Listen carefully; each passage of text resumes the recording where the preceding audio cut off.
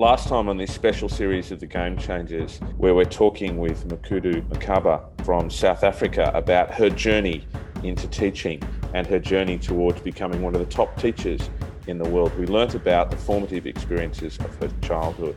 I'm really curious to learn about how she progressed after her formal education into teaching, and the side trip that she had to take along the way, and what she learned and what it was like being a young teacher in the South Africa that was becoming more democratic at such a time of change. I'm excited. I can't wait. Let's go. Hello, Makudu. Thank you for joining me again. Thank you, Phil, for letting me into your program. The pleasure is all mine, ma'am. The pleasure is all mine. We finished up last time and you'd finished at Teachers College. What happened after college? Immediately after college, I got into marriage, right?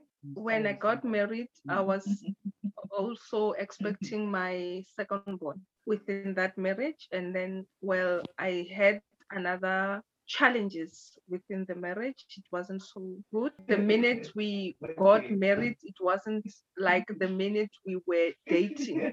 We dated for 2 years and it was kind of okay. Unfortunately, when you got into marriage, the whole setup changed altogether. I'm sorry to hear that. Yes, also I observed and I've asked myself a question: do I really want this in my life? All the challenges that I have experienced in marriage, I decided to be on my own again, because I'm married into a business family, and then we are expected to work for the family business. And my husband was the only child to his parents, who were very rich at that time. But the setup of the home took me back to how I grew up and how I observed women were treated. Then I decided to say, I no longer want to work for the family business. I want to look for a job, because I cannot work when I'm not getting paid and told that the business is ours. And how is the business ours? Because the owner is still alive and we are working for him. If I'm not getting paid, it means economically I'm not empowered, and I need an empowerment in terms of economy. They decided to say, no, go look for a work. And at that time, South Africa was having a challenge of having overpopulate number of teachers who cannot fit into the system, because all the colleges in South Africa were training teachers. So there were no posts. And then, I didn't get a post, and I knew I did not want to work for the work that I was not remunerated for. I then decided to sell in the streets, just to start my own business. So in a way, I was a rebellion. And what were you selling in the streets? You're a street vendor, so what were you selling? Yes, I was a street vendor, and I was king pap and chicken feet, chicken intestines, and snacks, cold drinks. So you've gone from being a single mum to finishing high school to training as a teacher. You've got into a marriage. You're not happy with the marriage and you're not happy with your financial situation. You've got young children. It's at a time in South Africa when there are too many teachers, probably because there were few opportunities to get educated. So they're pushing too many people into particular pathways instead of allowing you more choice around it. And so you go and decide to set up your own business. Of course you do, Yeah. Makudu. Of course you do. Tell me what that experience was like. It was hard because I had to nurse 2 kids now.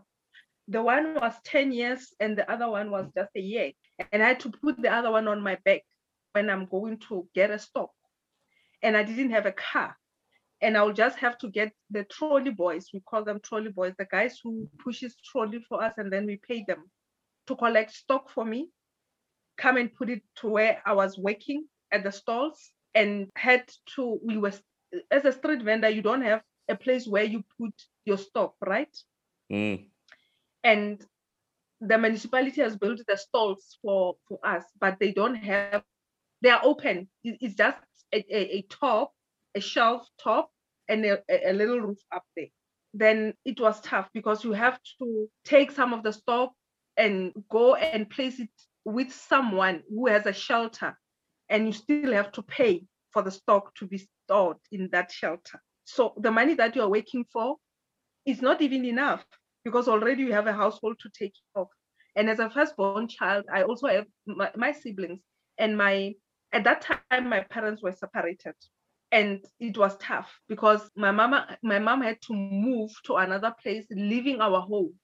And my father was no longer coming back home. So the challenge was too tense for me, but I had to carry on. I just told myself that this thing has to be conquered in one way or the other. How, I don't know, but I still have to do something. And indeed, I did something. And when I made a little money, I decided to cover the shelter with the corrugated iron so that I can lock my stock inside the shelter. And then I was in trouble with the authorities, the municipal authorities. And they wanted me to take away the corrugated iron because they said it's not supposed to be like that. And I said, no, but I'm trying here to make a living and I have to pay for the stock when I put it with somebody. And I want to save that money. That's why I'm doing this shelter. I'm covering it so that I can lock my stuff inside. And I was so threatened to an extent that I just had to stood my ground. And I remember the other day, they sent me about 5 people, the police, the local municipal police, to come and tell me to move out of the store. And I said to them, no, I'm not moving out. I'm not moving out. You can take the lock and lock. And after you have locked, please give me a job. Because what I need is a job to look after my kids. And I'm trying to make a living here. And you tell me to lock. What's wrong with me covering? Because I'm covering for something that I think belongs to me inside. You did a half structure, and the half structure is not serving me. And I was made to feel bad about myself because whenever I went to pay for the permit to use the stall, my money was not accepted. Wow. That meant that I will always have fine for not paying for my permits. Which means you have to earn, means you have to earn more to pay for the fines and so on. Yeah. Yes, I have to earn more to pay for the fine, and they may not accept the fine because they don't want me to pay for the permits. Because they said I crossed the borders by making the structure to look different from what they have done. You stuck at it though, didn't you? You kept going. Yeah, I kept going, but at some point I decided I had to think about something else. So the church I was going to, I decided to open a crèche, a preschool. Then I left the town, the street vendoring, and started a preschool. And when I started the preschool, I think I started with 7 kids, and they were not paying much because I had to feed them, I had to look after them, I had to teach them at the same time. Fortunately, the church was not making me to pay the rent, which was a good thing. So the little that I got from the crèche, that sustained me, and I decided to go look for funding in big stores like Pick n Pay, game stores, so that I can get the toys for the kids, I can get the food from those stores. And indeed, I was successful with that. And then I ran the crèche for a period of 3 years. When I ran that crèche, I knew I needed a home for myself, because at that time, I was even chased out of my in-laws' home because I was not complying to the fact that I need to work for them. Because you're following your own vision of where you want to go to. Yes, I'm following my inner compass.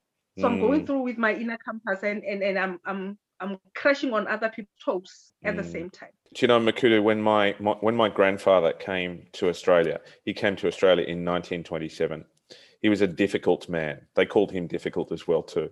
I never met him. He died 10 years before I was born. He actually died, when he died, he was the same age I am now, which is 52.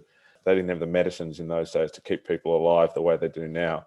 But when he came to Australia from Poland, he was Jewish, and the part of Poland he came from, they persecuted the Jews, and the locals used to come around and beat them up and do all sorts of damage to them. And one day he had enough. So he came to Australia. He learned English while he was on the boat across to Australia. I don't know how he earned the money to get across there. But when he came to Australia, he went and picked fruit because that was the only job he could do. And then somehow he then got the lease on a plot and he grew tomatoes. And he saved up just enough money 2.5 years later. And he sent the money to my grandmother, who then walked to the boat and got on the boat, and he met her at Fremantle Dock, and they went and got married, and they started a life here. And, you know, within 10 years of coming to Australia, he had his own shop. It's a similar story. You know, it's that drive from within to survive and to do what you need to do for your family. So you've gone from running a street stall to running a crèche. Tell me how you ended up in teaching there. I started listening to posts on a local radio station. They were advertising posts for schools. And one day I heard this post and it was advertised. And then I said, this is for me. Just said it to myself.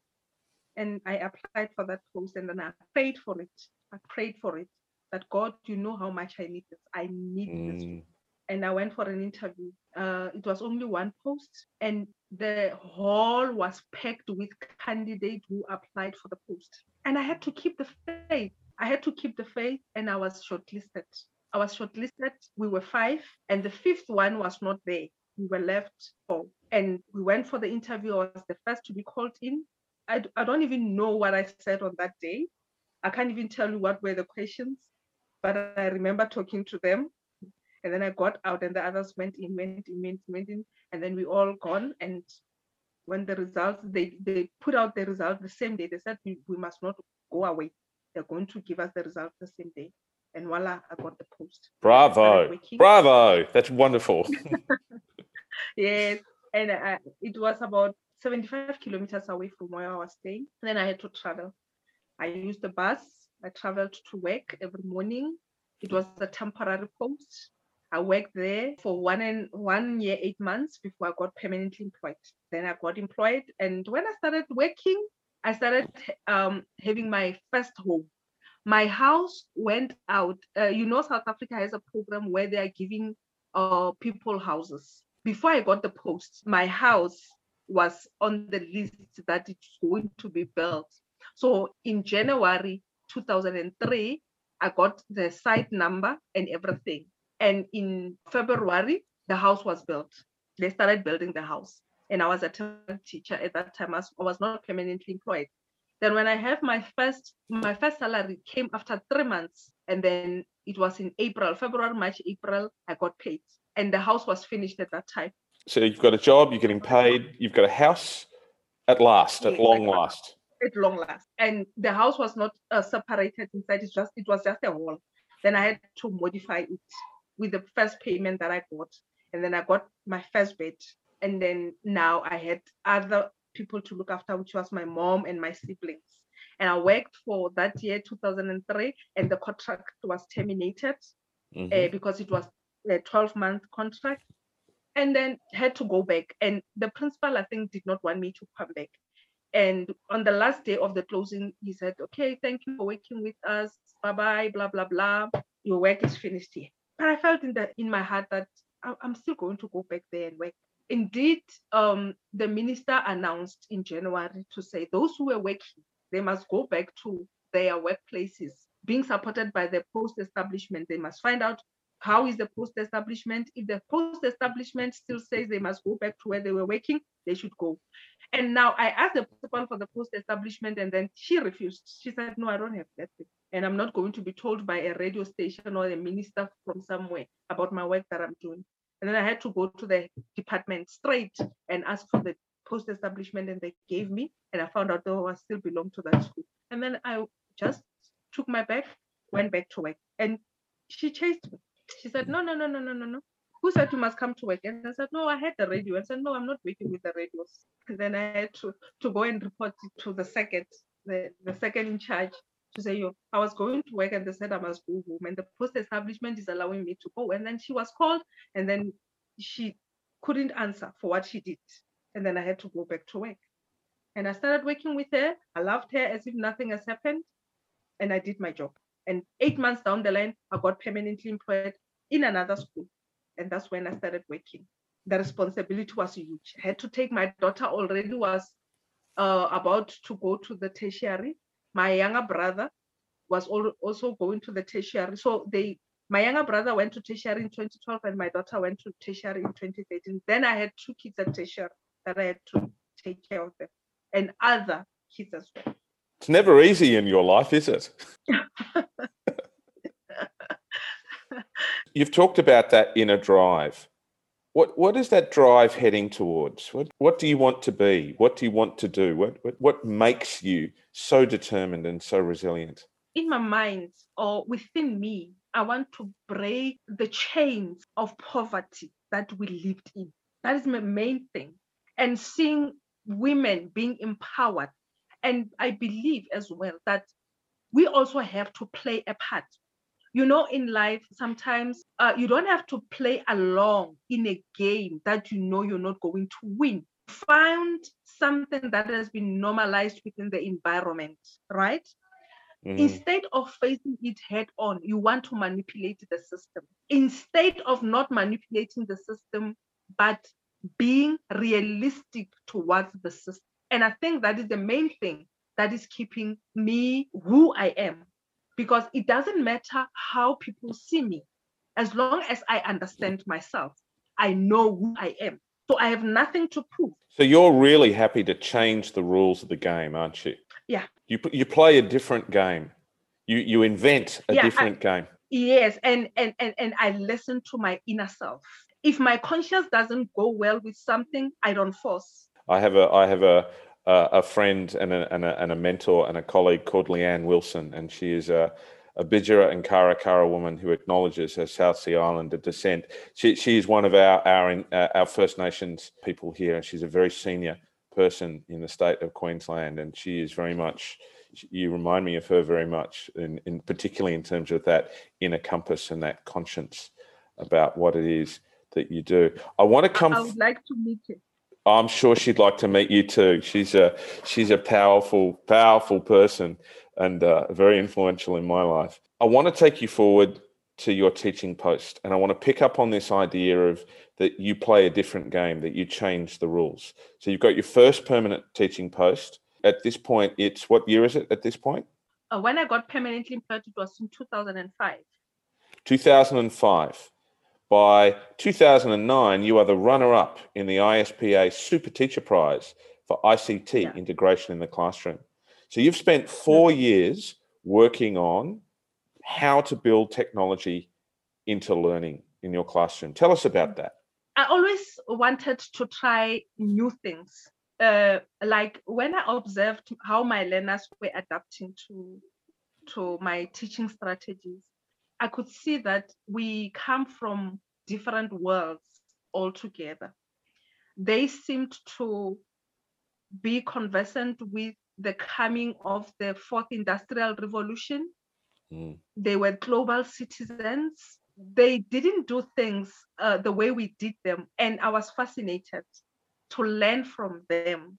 And as much as I was teaching them, I was giving them a chance to open up in my class. Because by the time when I was working in 2009, 2008, 2009, 2010, I was working.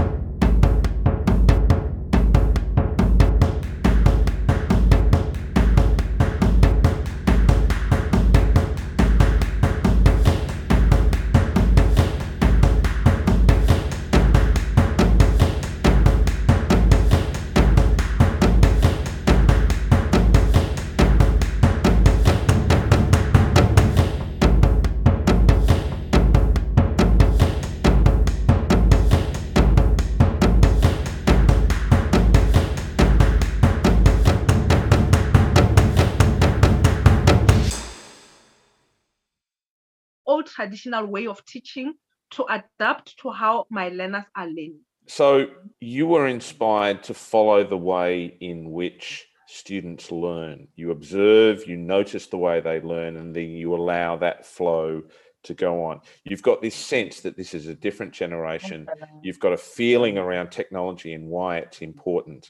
Tell us what you were doing in your classroom to put technology in there to empower the children and to change their lives. Yeah, it was a way of making learners comfortable in the class. That was number one. And how did I do that? Most of the time when we did projects, I let the learners take the lead and I do the guidance in such a way that I believe that South Africa at one stage introduced a system of outcome-based education. And when I looked at that, I could understand that it wasn't a bad idea at all. It just came at the wrong time. So now, because when I implemented the project-based teaching with the learners, they were more engaged and they will achieve high marks. Unlike when I use the lecture method of standing in front of them, teaching them, giving them everything, spoon feeding them, and letting them come and take the assessment. So as they were working, they were engaged in their lessons, they would understand more. And that's when I became innovative.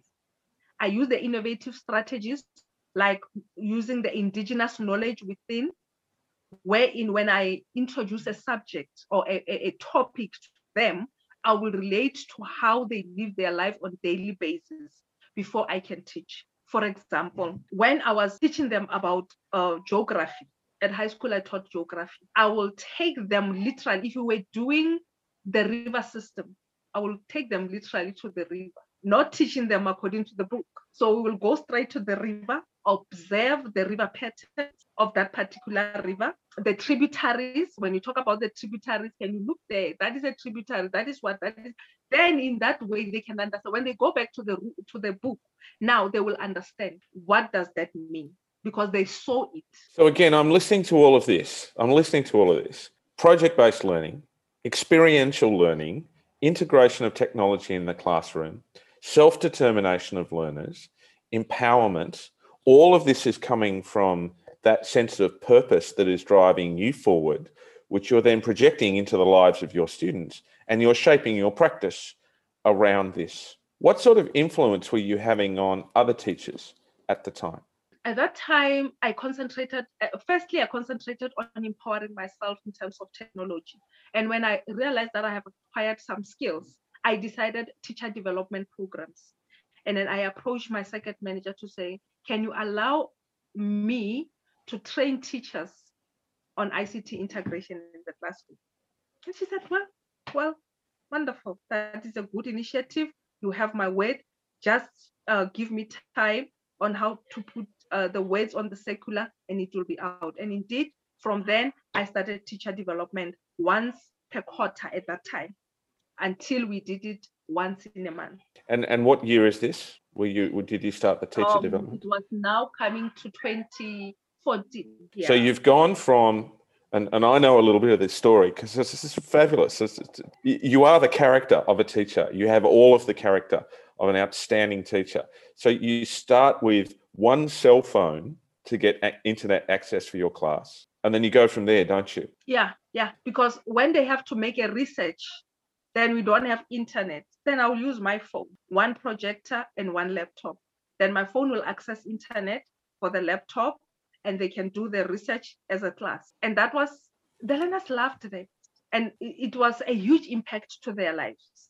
They could see, oh, sometimes if I'm stuck with something, I can access information and work on it and come with it in the classroom. And when I get the feedback, I can match from the research that I got if I got it right.